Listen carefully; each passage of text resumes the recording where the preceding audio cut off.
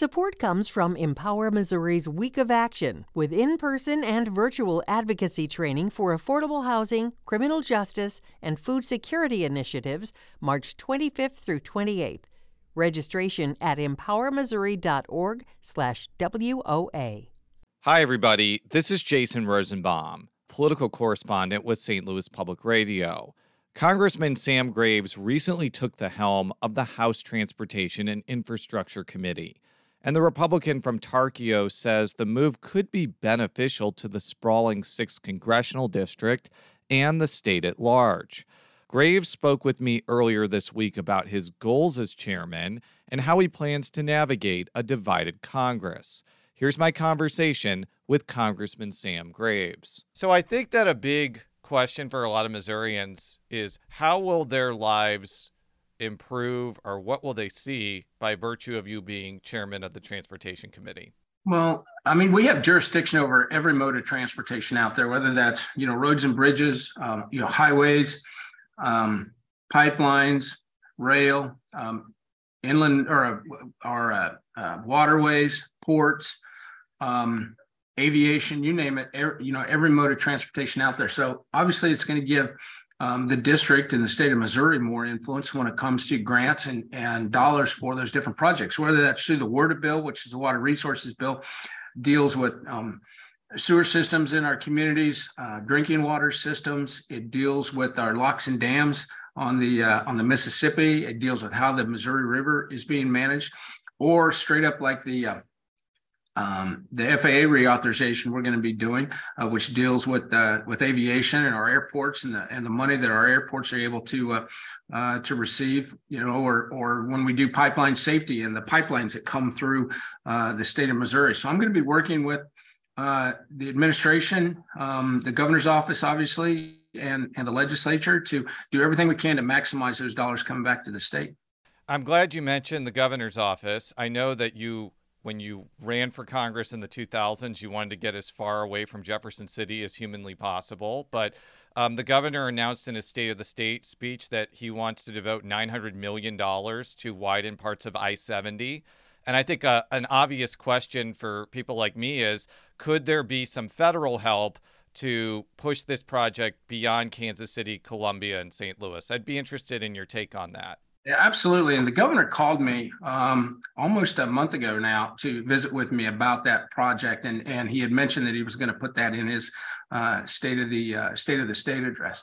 And I'm absolutely going to do everything I can. And the interstate system is obviously the federal system. It's the federal network. There's a lot of federal dollars that go into that. There's a lot of grant dollars, and there's also a lot of matching dollars. So we're in the process right now of looking into every avenue we can possibly find to be able to find dollars to make I-70 more safe, to add those lanes. We all know how busy I-70 can get. If you're traveling back and forth between Kansas City or St. Louis, or going to Columbia, to the University of Missouri, whatever the case may be.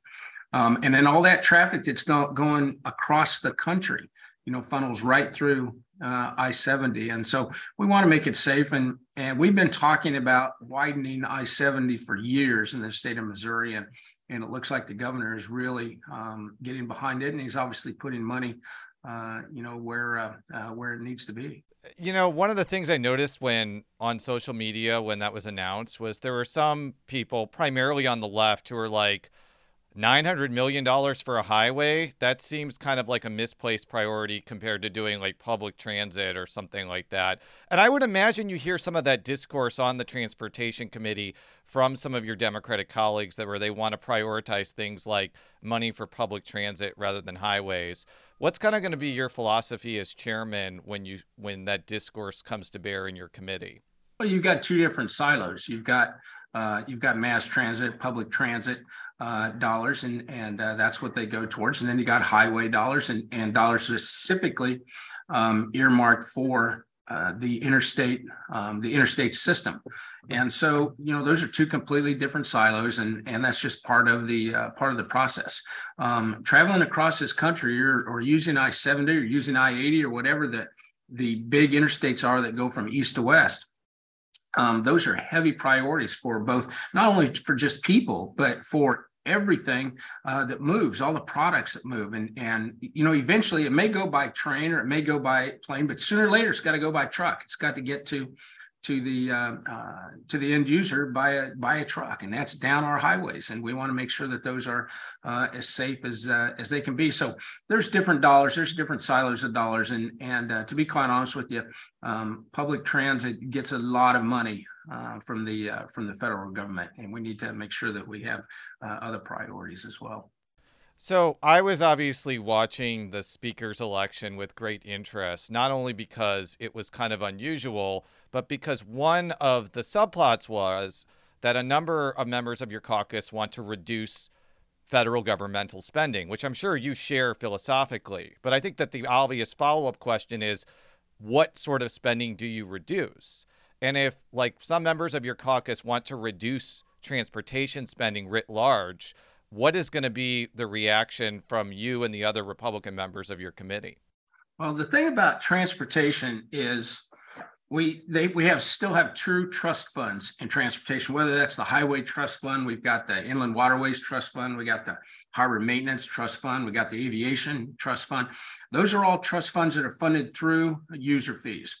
And those dollars are specifically to go to, for instance, the Highway Trust Fund is to fund our surface transportation reauthorization that we do every 4 to 5 years. The problem we get into is, for instance, with the infrastructure bill that the president rammed through, it didn't stay within the bookmarks of what those dollars are. It went way outside, and we're borrowing money from general revenue. And so, if that's the case, or people are talking about, we do need to get back inside our means. Pay as you go. It's always been that way in transportation. It's always funded itself, and again, it's a user fee. It's a user fee program. So we've got to start staying within the bounds. So we went from, normally we spend on a highway trust fund somewhere around $300 to $400 billion on a reauthorization. And what this did was, it not only did that, but it went way beyond to $1.2 trillion, and it threw everything in there. It isn't just highways anymore. Now it's you name it. They've got money in there, and it's not paid for. That's the problem. They've got money in there for everything. So we need to go back to what we have always done under transportation and quit borrowing so much money and putting that burden on the backs of our children.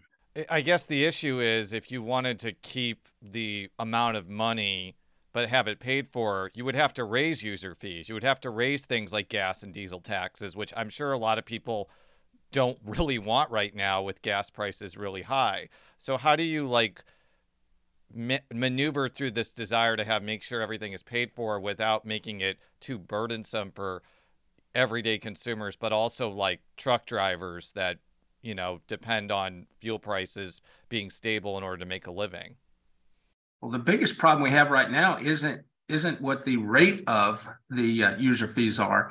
It's that we have so many vehicles on the road that aren't paying for it.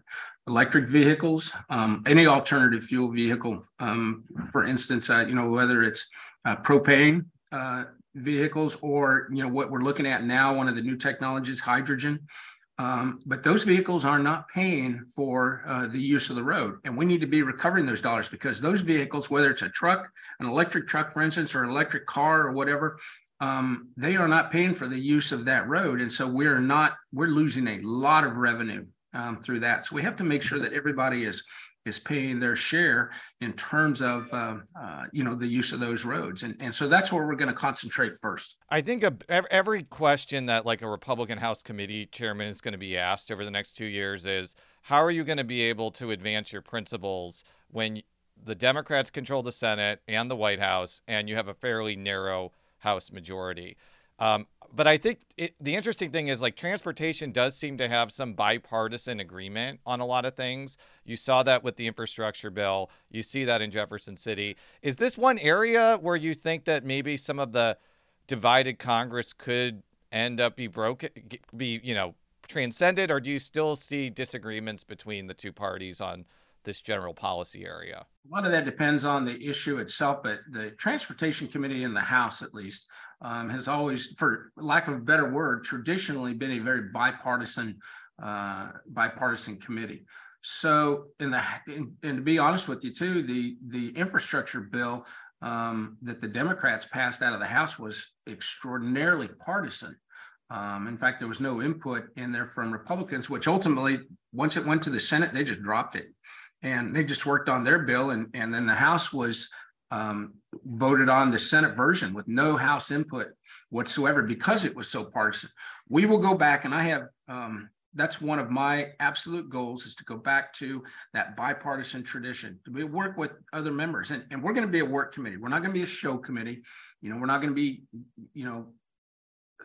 we're not going to have all the cameras in there and doing all of the fanfare like oversight or judiciary is going to be doing. We're going to have to be putting our, we're going to have to get these reauthorizations done. And you do that by, you have a better product when you work with both sides, when you ask for that input, give me your ideas. Let's come to a compromise. Let's figure out what the middle ground is. Let's find out where we agree first, and we start working on the little bit harder stuff, and then we work on the hardest stuff.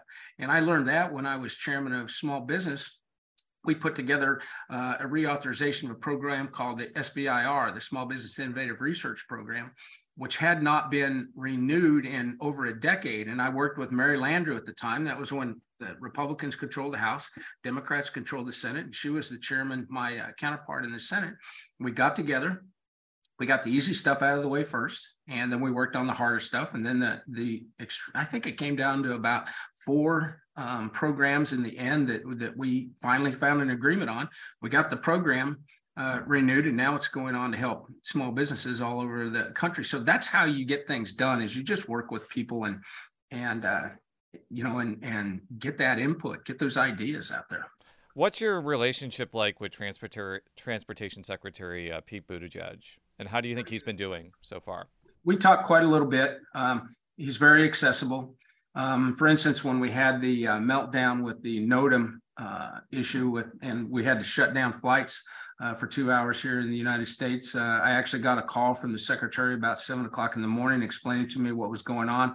Then he called me back about an hour and a half later to give me an update of what was going on. So he's very accessible, very approachable, easy to talk to. So he's been very good from that standpoint as far as secretary goes. And my last question for you, have you talked with President Biden about what his transportation and infrastructure priorities are for the next couple of years?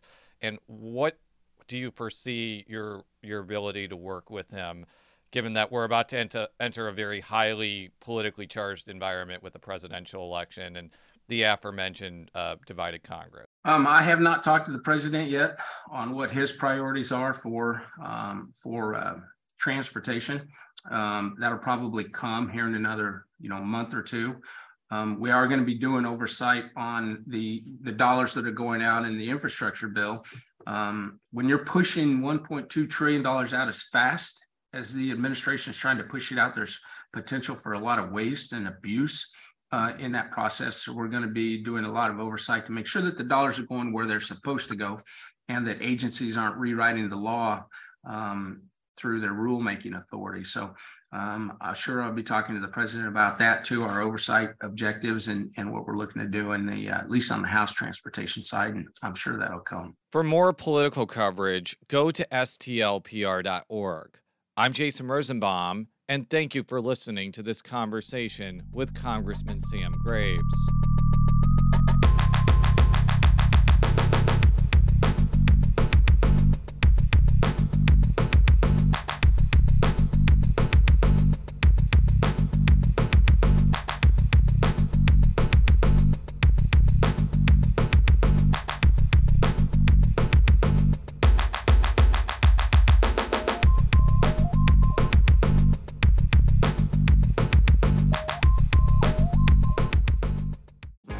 If you have a smart speaker, you have access to the entire world of NPR and St. Louis Public Radio. All the latest news and all the captivating stories. Activate our voices with yours by telling your smart speaker to play St. Louis Public Radio.